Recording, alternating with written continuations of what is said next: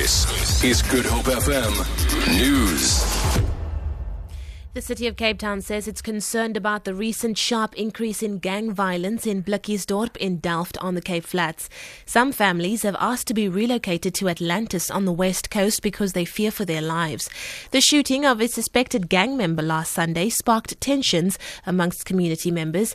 Mayoral Committee member for Human Settlements, Benedicta van Minnen, says the families are being moved to emergency housing. Between 9 or 10 families. These are all families that have children that were feeling vulnerable. So it was the families requested to be moved because they felt that they and their children were at risk. All that are feed. We're set up to essentially allow for the relocation of people of a number of settlements, including people who've been living at great risk on the dump. A ruling is expected tomorrow in the Western Cape High Court in a matter involving the City of Cape Town and the BDS movement. The movement is asking for a review of the terms of a protest permit issued by the City of Cape Town to members of the Boycott Woolworths campaign. The permit allows only 150 people to protest at next week's concert by US musician Pharrell Williams at Grand West Casino. BDS South Africa is calling on thousands of its members to come out and protest against the Woolworths-sponsored event.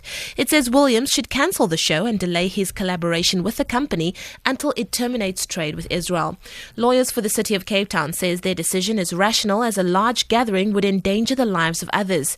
Judge Siraj Desai has warned against limiting the freedom of assembly. Stellenbosch University Rector Wim de Villiers says the university is committed to transformation and will discuss the demands of the SASCO. More than 100 people have marched to the university from the nearby Kayamandi to draw attention to an alleged lack of transformation at institutions of higher learning. SASCO is calling for the English language to be used as a medium of instruction. Lyndon Khan reports. University Rector Wim de Villiers received the memorandum and says the institution remains committed to transformation and currently offers certain courses in a dual language medium. He says the new language policy is to be discussed at a council meeting on the 28th of this month, including problems related to its implementation.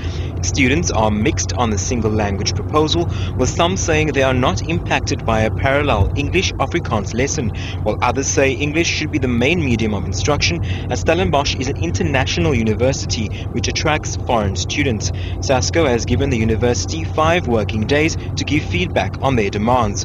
Lyndon Khan, SABC News, Stellenbosch. A Japanese tourist has died after allegedly slipping down the stairs at India's Taj Mahal monument. Eyewitnesses say that the tourist fell while taking a selfie at the Taj Mahal's royal gate.